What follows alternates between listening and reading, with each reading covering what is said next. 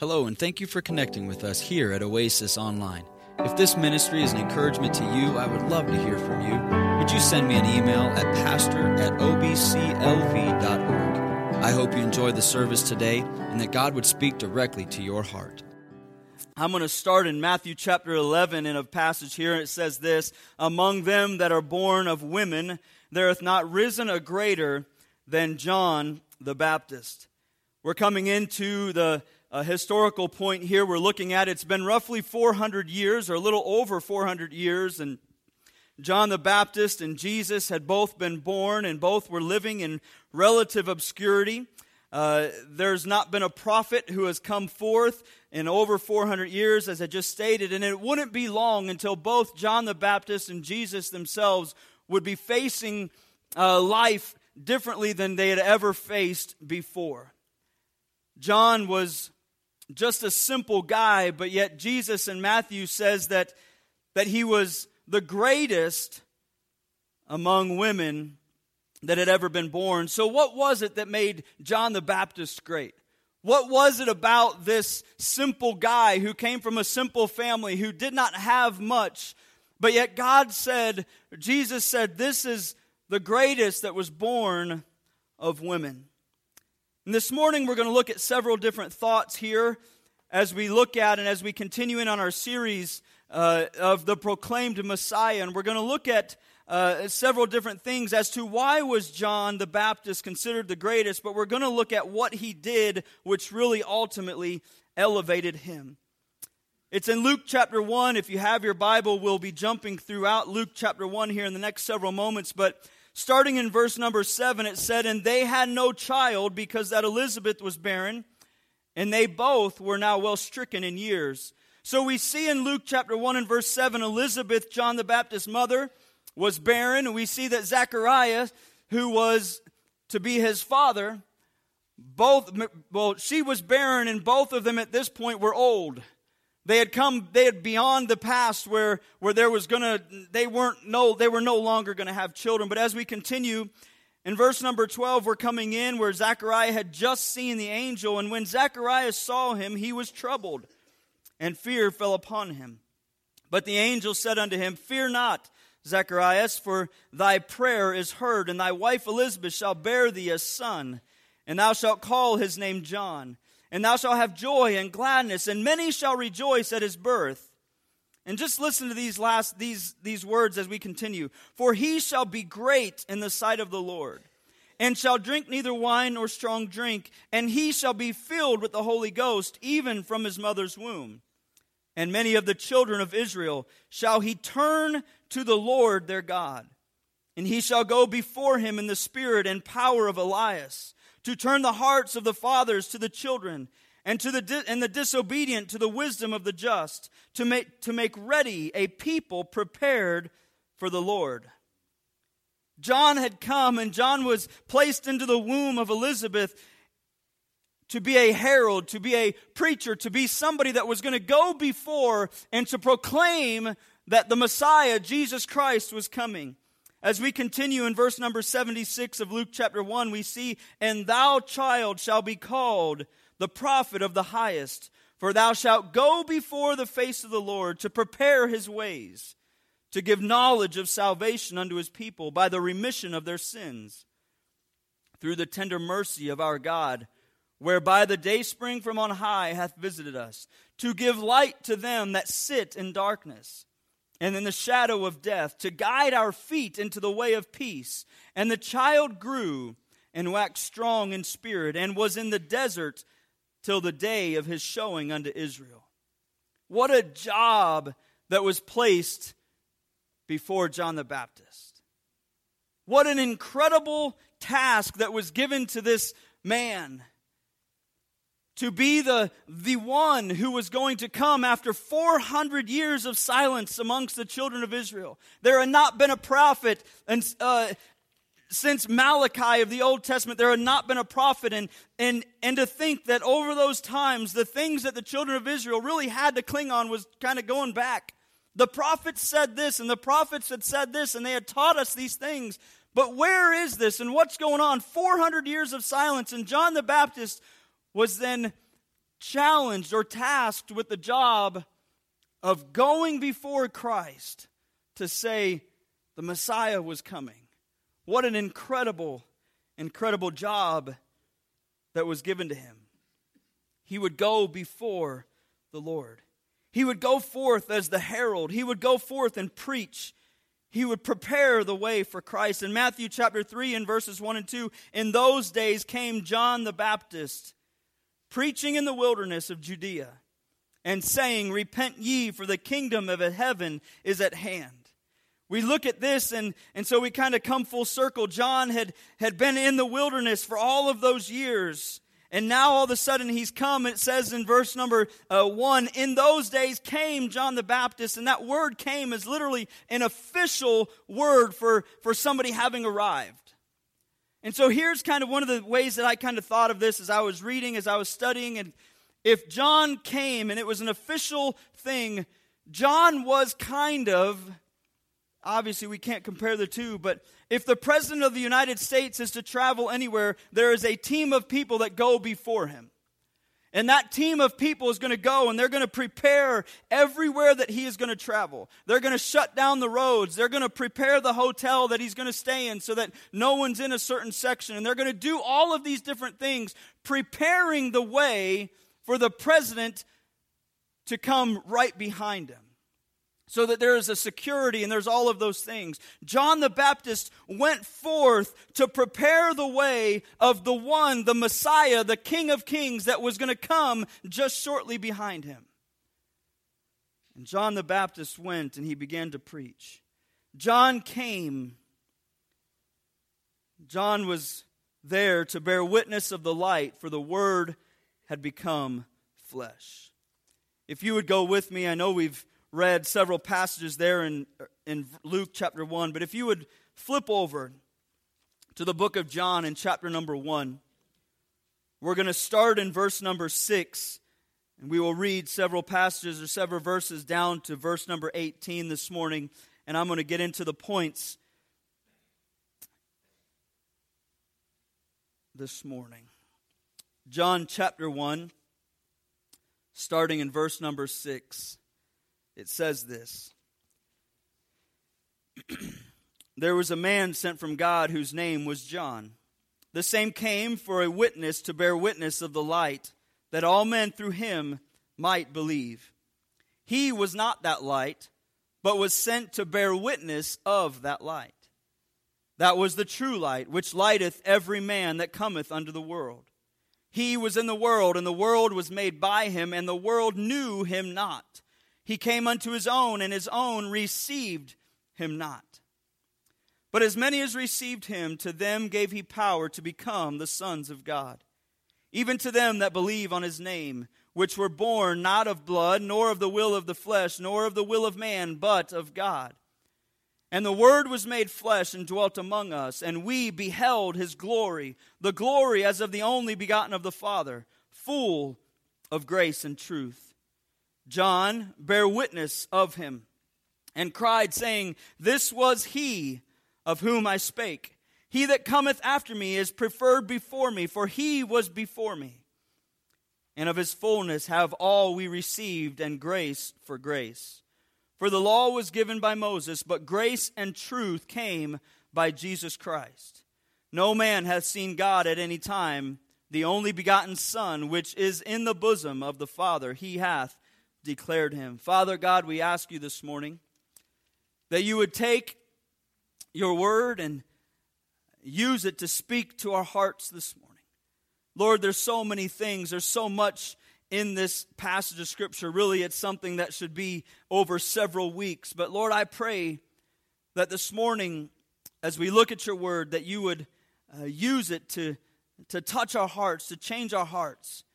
God, if there is one that's here this morning that doesn't know you as Savior, Lord, as we open up your word this morning, as we look at the word becoming flesh, God, maybe there's something this morning that you would tug upon their hearts to show them the need of a Savior today.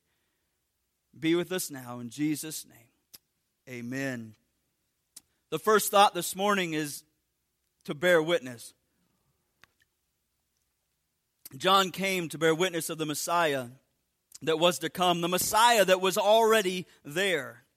And based on time, again, I'm not gonna go verse by verse through this. Really, this is a passage that we could be in for several weeks, but we're looking at several different things. If we go back to the very beginning of this passage of Scripture in John chapter number 1 and verse number 1, we would see that it's there that the Word was the Word that was in the beginning, the Word that was with God, that is, Jesus was, it says, was face to face with God. In the beginning was the Word, and the Word was with God. That is, they were facing each other. They were together. They were all of those things, and the Word was God. That is for eternity. He was in Him and left that to come as the babe born in the stable. The Word that was God, that always was, the pre-existent Word, was God Almighty. If we're to continue to go, and we continue to go through 3 and 4 and 5, we see that God was the Creator, and all things came into being through Him, and apart from Him, nothing came to be that has come to be. It is in His creative Word that things came to be. We see that He is the Word. He is life and the light of men. The light that shines in darkness, though the darkness did not comprehend it. John was coming to bear witness and to bear light of this, that the Word of God was coming to be flesh. John was coming to bear witness that the eternal God, the same God that would be loved by some and hated by others, the same God who many would shout, Hosanna to the Son of David, and blessed is He who comes in the name of the Lord, that would quickly turn around and cry, crucify Him, crucify Him. The same Jesus that many would believe, but they would fear, so they never truly followed. The same Jesus who the Pharisees could not deny the power of who He was. They could not deny that the things that He did was something miraculous and something powerful and something mighty. But yet, instead of believing on Him, they said, this must be a devil. He is of the devil. What we see throughout all of this is one common link, and we'll look about that this morning. And that common link is this: there was an unbelief. There is an unbelief. It is this one thing that condemns all that reject Jesus Christ. John comes and is sharing a hope. He is sharing that there is one coming whom it says He isn't even worthy to unlatch the shoes upon His feet. John is coming to bear witness of this light. He is coming to share. He's coming to bear witness of the light, and that the Word had become flesh. Verses 7, 8, and 15 all say that same phrase, to bear witness, in 7, to bear witness in 8. And then in 15 it says that He, and John bear witness, and again it says all of those things, that He was coming to bear witness. And John humbly came before Him. If you've been with us over the last couple weeks, last week we looked at Micah, the week before we looked at Isaiah, and of all of those things, each one of those men had to come before a gathering of people and come before people, and they had an incredibly difficult task to do. Because each one of those were about to go before a group of people and basically say, there's a lot of wickedness, there's a lot of sin, there's a lot of things that you think you're doing right, but you're doing wrong. There's a lot of things that are just sinful. But yet they had to come in humility, because if you recall in each one of those, the same as John the Baptist, there was a moment, there was a humility about them that would bring them to their knees and would say, God Almighty, God, I'm bowing down before You. You are the King of Kings. You are the Lord of Lords. God, I am only coming to represent You, to proclaim who You are. And in each one of those guys, they came and they did so humbly, but yet at the same time, they did so extremely boldly. Every one of them did so with extreme boldness. For they all stood before a gathering of people. And so John the Baptist was extremely humble, just like the rest of them. If we were to continue to read and go on through in the latter verses there, in verses 19 and following, you would see that they are saying, hey, are you this son? Are you this Messiah? Are you the king that's coming? Are you this Jesus? Are you Elijah, is what they asked. They started asking him these questions. How easily would it have been for John to be like, you know what? Look at all of these people that are now following me. Look at all of these people, because it says, and we'll read it later, that all of Judea and Jerusalem had come to hear what John was saying. They had come from all over, and how easily it would have been for him to just stand and go, you know what? I am. But no, he doesn't. In the midst of all of those asking those questions, he humbly says, no, that's not me. It is not me. But he goes on and he says the same thing that was quoted in Isaiah. I am the voice of one crying in the wilderness, make straight the way of the Lord. John humbled himself and stood before them, but yet stood boldly before them. John was a man that was sent from God as a herald, a man who was to prepare the way, a man who was to preach repentance of sin, a man that was preaching the remission of sin, was standing before them. And he says this in Matthew chapter 3, then said he to the multitude that had come to be baptized unto him, O generation of vipers, who hath warned you to flee from the wrath to come? Bring forth fruits worthy of repentance.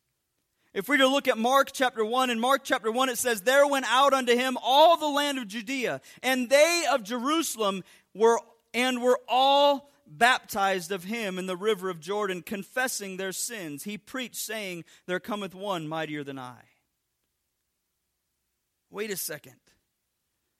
He's got this throng of people. There's just a gathering of people, as it just said, from all of Judea and Jerusalem, and they were all coming, and so many were coming, and it says they were getting baptized, and they were confessing their sins. So they were coming, seeking this Jesus. I'm waiting. They were believing in this. And then there's a gathering of people that says, hey, we come and we want to be baptized, these Pharisees and the Sadducees, and he says this to them, O generation of vipers, tell me this.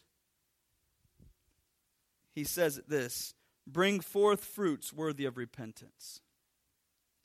You've been teaching a lot of the law. You've been doing these things. Why don't you do me this favor? Show me the fruit that you believe in this God. Show me the fruit of your life. Why don't you bring that forward and repent of your sin? Because here's the reality. John was being extremely bold before a gathering of people where he did not have to be extremely bold. Easily he could have said, man, they love me. They think I am this Jesus. They think I am this Elijah. But he stands in front of them, he says, no, I'm not. But he takes it one step further and he begins to call them out. As they one by one, many of them would confess their sins and be baptized. John was to bear witness of the one who was coming behind him, and he did so boldly. He was preaching repentance, that men would turn from themselves to the Savior. And John, as each prophet before him, had an incredibly tough task, one that took humility, grace, and the power of God. It was this task of preparing the hearts of the coming Messiah that made him one of, or what Jesus said, the greatest to be born of women at this time. He was the greatest man because God himself chose him to perform the most important task up to that point in history, being the forerunner of the Messiah. He was the first to announce publicly that Jesus was the Savior. John the Baptist never came to exalt himself, but to be a witness of the Messiah. He came to bear witness that all might believe in the true light that he was presenting to them. This morning, as we look at this first thought, it's simple. Why would we think of Jesus or John the Baptist? Who is this special guy? It's no different than you or I. None of us are special in and of our own rights, but as we allow God to fill us with the Holy Spirit to be used, we are called to bear witness of the light that Jesus Christ is who he says that he is. That's all of us, not just a John the Baptist thing. John the Baptist was used in a special way as he was the forerunner of that. But we are being used today as the light because, listen, we are in some ways, we are forerunning that the Messiah is coming back. Jesus is coming back. There is a return. There is an end of what we know on earth today. And you and I are part of that process of preparing the way for those to know the Savior because he is going to return. We are to bear witness of the second point, the true light. 2 Corinthians 4 and verse 4 says this, "In whom the God of this world hath blinded the minds of them which believe not, lest the light of the glorious gospel of Christ, who is the image of God, should shine unto them." John was bearing witness of the true light that was to come. John says that he was in the world, and it was made by him, and the world knew him not. He came unto his own, and his own received him not. The true light, this real and genuine light, just if we were to go back to the Old Testament, the Jewish culture, the children of Israel had seen glimpses of the glory of God, right? We know this. Think about several things. Moses looked over and there was a burning bush. We would think of the children of Israel. There was a time, what did they do? They faced a body of water in front of them, and they faced a body of people behind them that were trying to kill them. And Moses takes the staff and he hits the water, the walls part, and they walk through as everybody behind them dies. God allowed them to get a glimpse of the power of God, the glory of God, the mighty, just the amazing glory of who God is. Several different times throughout that. But here stands before them, John is telling them, listen, the Messiah is coming. He is coming in flesh. He is coming. We're going to be able to see this. But yet, it's not what they were looking for. They weren't looking for all of that. Hebrews 1 and 3 says, "Who being the brightness of his glory," or the complete radiance of his glory, John came to share the true glory, the true radiance of this perfect Son of God and his perfect glory. Though the world is blinded by the god of this world, John says the light would be the light. It says this, "For every man." I've used this passage before, but in Romans chapter number 2, I don't know if both of these, 14 and 15, are on the screen or if it's just the one of them, but in verse 14 it says this, "For when the Gentiles which have not the law do by nature the things contained in the law, these having not the law are a law unto themselves." And it says this, "Which show the work of the law written in their hearts, their conscience also bearing witness, and their thoughts the mean while accusing or else excusing one another." I love when we look at this passage of Scripture in John, and it says that the true light, that it would be the light for every man. Because as I've studied Scripture and as I've been doing my part to do the best that I can to continue to grow in Christ, and as I've read Scripture from the old to the new, and I read these different thoughts, and I think of where our world is, and I've seen different religions around the world, and I've been in places, I've seen things, I always come back to the one thought: regardless of where you go, everybody has inside of them a desire to worship God. Everywhere I've ever been, I've seen people worship something. Whether it's here in the States, for the most part, we have some mainstream religions, a true biblical Christianity. You have Catholicism, and you have other things that are offshoots of both of those. You have some things that are completely weird and whacked out. We have all kinds of different things, but here's why I say this. Everybody has a desire to worship, because it is ingrained in us. The same as every person has a conscience. I do not have to teach my children to do right or to do wrong. They do it on their own. When my kids did wrong as children, I never taught them how to do it, nor did I teach them to have a guilty conscience, because they knew they had done something wrong. Why? Because God had seared that into our hearts. It's in and ingrained as a part of who we are from the beginning. And so when it comes to this, the true light of God, what is it then? What is it then that would cause me to have unbelief? John 3 says it this way in verses 19 and 20, and this is the condemnation, that the light is come into the world, and men loved darkness rather than light, because their deeds were evil. For everyone that doeth evil hateth the light, neither cometh to the light, lest his deeds should be reproved. Listen, I don't know how many people that I've talked to, and I've used these silly illustrations before, but I've gone and gotten my hair cut. Or I've gone and I've had a conversation with somebody, and I've shaken a hand, and throughout the whole conversation there was whatever was taking place, and all of a sudden the question is asked, so what do you do? I'm a pastor. I would say probably 9 out of 10 times, the entire mode and the entire mood of that whole conversation completely changes. Many times it is this: oh, Pastor, I am so sorry for how I just spoke. Well, you don't have to be sorry for me. Do you know why that is? And it's not because I am God, but the light had shone upon them and they said, oh, that's a man of a cloth, whatever they would call it. It's their conscience.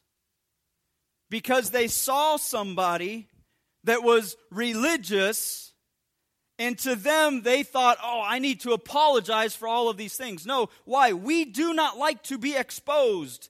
Listen, when I look in the mirror this morning, I don't like to be exposed as to what is facing me. And that's not because I'm the ugliest guy in the room. No, I don't like to look in the mirror and say, wow, Aaron, I don't like that about you. You know, the hardest thing to do is to really sit down, to read Scripture, and say, God, I need you to begin to open up my eyes to see where I need to be better. You want to have a problem?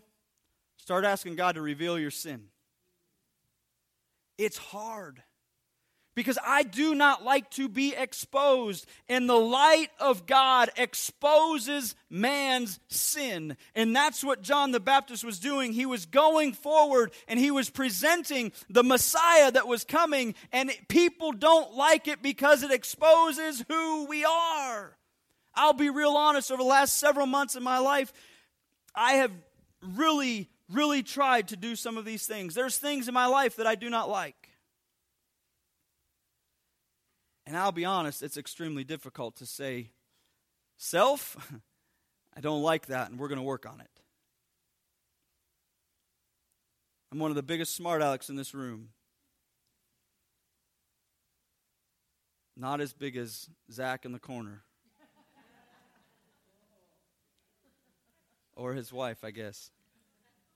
I love to goof, and I love to be a smart aleck, and I love to have a lot of fun. But you know what I've really come to... It's eaten me alive in different parts in the last several months of my life, because sometimes that's just a mask and I just don't want to deal with certain things. Maybe you say, well, that's pretty vulnerable of you, and I apologize if I'm getting too real, but I'm just being honest this morning. There's certain things in my life. You can ask Dan in the office and Norma in the office and my wife. I have said this how many times over the last several weeks and several months. I'm working on these things because I don't want to be that, because I know how it can come across to people. And it's not enough for me to say it's just who I am. But you know what's hard? Is when God exposes that to you, it stinks. It stinks. Why? Because that means you have to begin to whittle things away. Because I want to be more like Him. I don't want to just be, well, that's just who I am. No, I want to be like Him. And John was coming to bear witness of the true light of God. But people in their unbelief do not want to be exposed, because if we're just real honest, we all love a little bit of ourselves. A lot too much.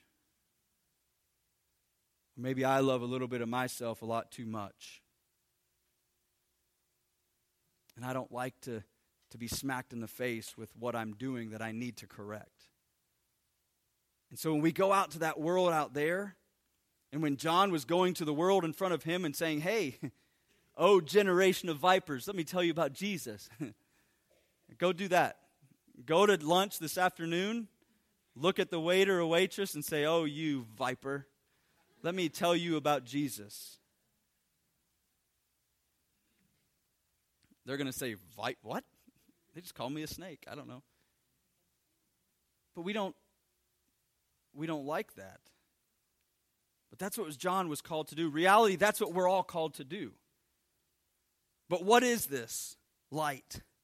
What is this true light? In 1 John 1:15, I'm just going to fly through several things here in the next several moments. But 1 John 1:15 says, God is light and in him is no darkness. James 1:17, every good and perfect gift comes down from the Father of lights. John 8 and verse 12, Jesus said, he is the light of the world. John 12 and 46, I am come a light into the world, that whosoever believeth on me should not abide in darkness. Revelation 21 says, there is no need of the sun in heaven, for the glory of God illuminated it. The true light is the Messiah that came as the anointed Son of God, that was and is worthy of all of our praise and all of our honor. This true light is the Redeemer that sets us free from the chains and slavery of sin and into eternal separation. From eternal separation, sorry. The true light gives us forgiveness of sin. In this true light, our eyes are open to the sin of the world, as we looked at with Isaiah. If you were to go back with me, I guess about 3 weeks ago, what did Isaiah see? When God exposed him to all of the things of God's glory, what did he say? I am a man of unclean lips, unworthy. I am unworthy. I am undone. And it showed that they took the tongue of that coal and they placed it on his tongue. But what was it? He was completely unworthy. And as he saw the glory of God, and as the light is revealed to us, and we allow the redemption to come into us, our eyes are opened, and we now look out through a lens that is different what we ever looked at before. And we begin to see pain. We begin to see hurt. We begin to see heartache. And we begin, or should, be broken, not just of our sins, but the sins of the people that are around us. Because it should hurt us. We should hate sin. We should hate it. Not accept some of it because the culture says it's okay. We should hate it. We should hate it. That is the true light. And John the Baptist was bearing witness of this through repentance and remission of sin, and letting them know he is coming. He is coming.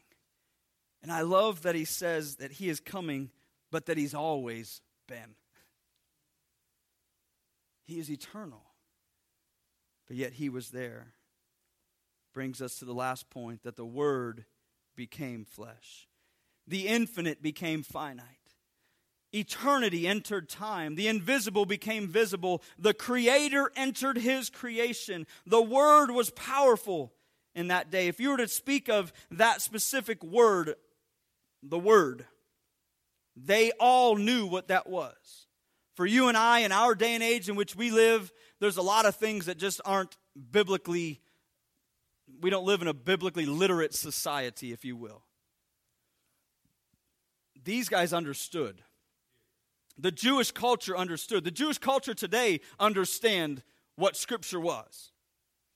They're very well versed, probably more so than most of us that sit in this room. They are very well versed in the Old Testament, in the law, in all of those things. And so when we speak of the Word, they knew what the Word was. And John specifically writes and uses language that was appealing and would pull people because he knew who he was writing to. And when he says that the Word became flesh, it was very well understood to the Jews and to the Gentiles what that meant.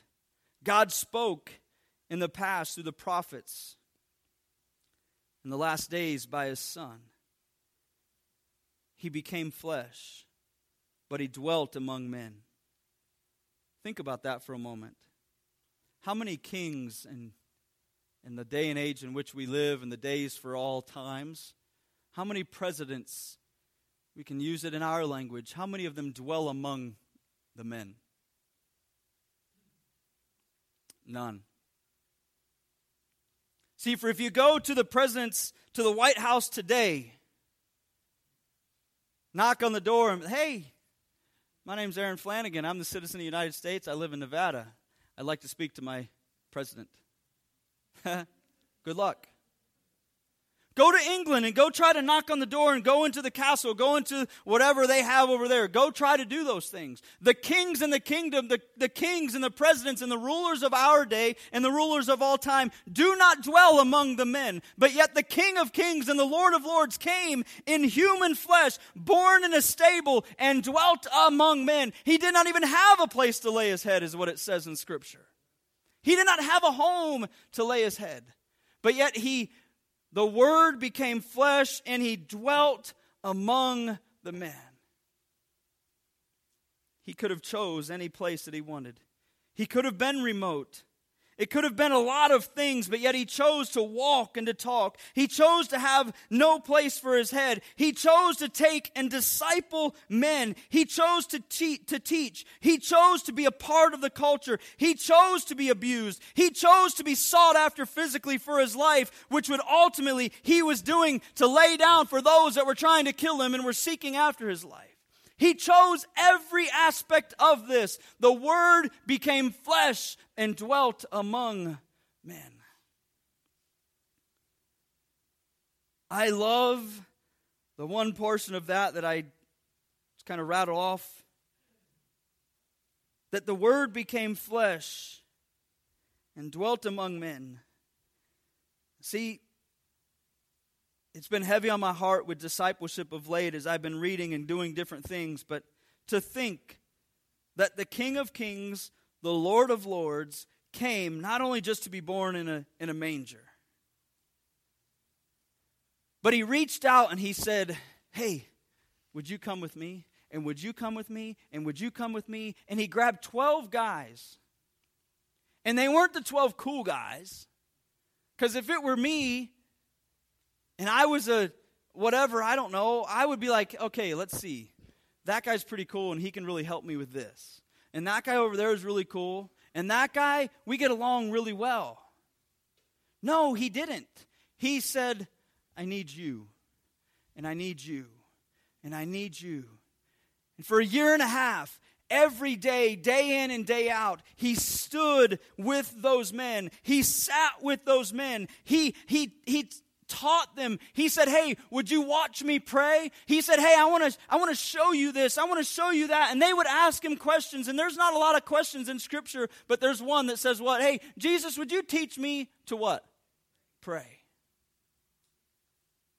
He wasn't like, are you kidding me? Really? You bunch of clowns? No, he sat down with them and he said, you got to pray like this. Our Father who art in heaven, hallowed be thy name. No, he taught them. So not only did he dwell among them, but he got into the midst of it, and he lived with them, and he traveled with them, and he did all of these things right in and amongst them. The Word became flesh. What if we stop as we come to a conclusion this morning here? Stop for a moment with me. I just thought this was really neat as I was studying. To think of this. We just read in Revelation chapter 21 and 23 where we read and we see that God will be the light. There will be no need of the sun. There will be no need of that, for His radiance, His glory will be the light to shine. We no longer need any of that. We don't need lights. We don't need electricity. We have Jesus. But yet Jesus came in the flesh. And to think about this, and I don't know how this all comes about, but He walked and He talked. People knew that He was different. They were experiencing the miracles. They were watching it. They were seeing His teaching. They even said, there's something different about this guy is different. But some of the glory of God was veiled by the flesh because He was 100% God, 100% man. He didn't walk around and everybody was like, oh, man. He wasn't blind. People weren't being blinded by Him. And to think that all of those people that walked and talked with Him, they saw the fullness of God and that He was deity. He was God. When He was upon the cross and He said it was finished, we saw those behind Him and those around Him said, this truly was the Son of God. We just messed up. People all around Him, when He would do certain things, would say, that guy, oh, that's a real dude. He is for real. But yet in all of that, they saw the amazing miracles. They saw all of those things. But it was still veiled in some way. I guess maybe you would say it was just a preview of what's to come. The perfection, because He was perfect in an imperfect world. And one day He'll be perfection in the perfection for all of eternity, as we'll all be together in glory for those that know Him, and we'll see the fullness of who He was. We beheld His glory, the glory as of the only begotten Father, full of grace and truth. Salvation is tied to those words, grace and truth. It is believing God's truth in the gospel by which one receives His saving grace. There is no salvation except one believing the truth of the gospel. Ephesians 1, it says, Him you trusted, in Him you trusted after you heard the word of the truth, the gospel of your salvation, which would be sealed with the Holy Spirit. Colossians 1 says something similar, the word of the truth of the gospel. Again, there is no salvation, grace, except one believes the truth of the gospel. This is the gospel, the light. This is that which was witnessed of. John was bearing witness of Him and cried out. He explained, I would imagine John did everything that he could to share. It got him to the place of him being beheaded because he made somebody mad. Yet he bare witness. And he was speaking that Jesus in His deity was coming. And He was bringing the fullness of grace and truth.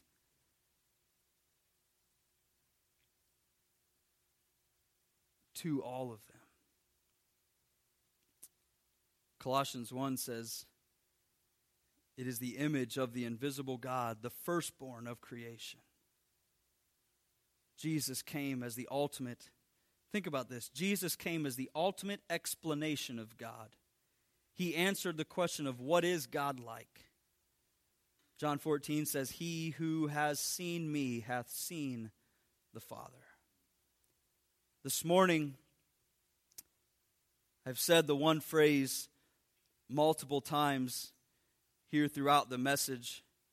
It is that He was to bear witness of the light, for the Word had become flesh. This morning as we come and we wrap up and we go into a time of invitation, I can't help but stop and think that God Almighty came and that the Word literally became flesh. It's one of those things to me that just kind of boggles my mind because I can't wrap myself to think about. I can't comprehend that. I can't comprehend that the King of Kings, that God Almighty left all of that to come, that the Word would become literal flesh and blood. That He would show people after the resurrection, He would show them, hey, yeah, these are the hands. There's the hole.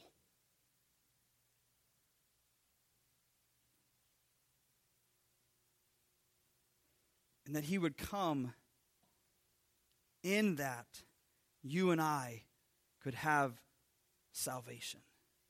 That you and I would have a perfect relationship with Him. That you and I could be like Him. This morning, I don't know where you sit. I don't know if you have come to a place where you have accepted the fact that the Word became flesh, and that He did so for your salvation, for you to have intimacy with Him in a relationship. I don't know if you know that this morning, if you've come to that place. At the same time, I don't know, for some of you that are believers, I don't know if you've come to a place where you truly and fully understood, or you've truly and fully engulfed and embraced the reality that you and I are come. We are to be a witness for Him. And just as John would go before and say that the Messiah was coming, we are to go before and say that the King is coming back. And I'm supposed to do this. And not only that, it should be my desire. I want to tell people about my best friend. I want to tell people about the one that died to save my soul. I want to tell people about all of those things. That's not what I am supposed to do. That's what I want to do. There's a difference. There's a difference. So this morning, I'll ask you those two questions. Do you know God as your Lord and Savior this morning? Have you came to a place where you've said, God, I recognize your desire is that I would have a relationship with you. But where I sit, there is a gap, there is a void, and I cannot have, and I do not have a pure relationship because I've never came to the place where I've said, yes, God, I recognize my sinfulness. I recognize my need of a Savior. And thank you for dying upon a cross that I might have that relationship. And maybe you would say, Pastor, I get that I've been told all my life, as long as I've been in church, for the last year, for the last 20, whatever it is, that I'm supposed to go and I'm supposed to tell everybody about Jesus. But I really don't have a desire to do so.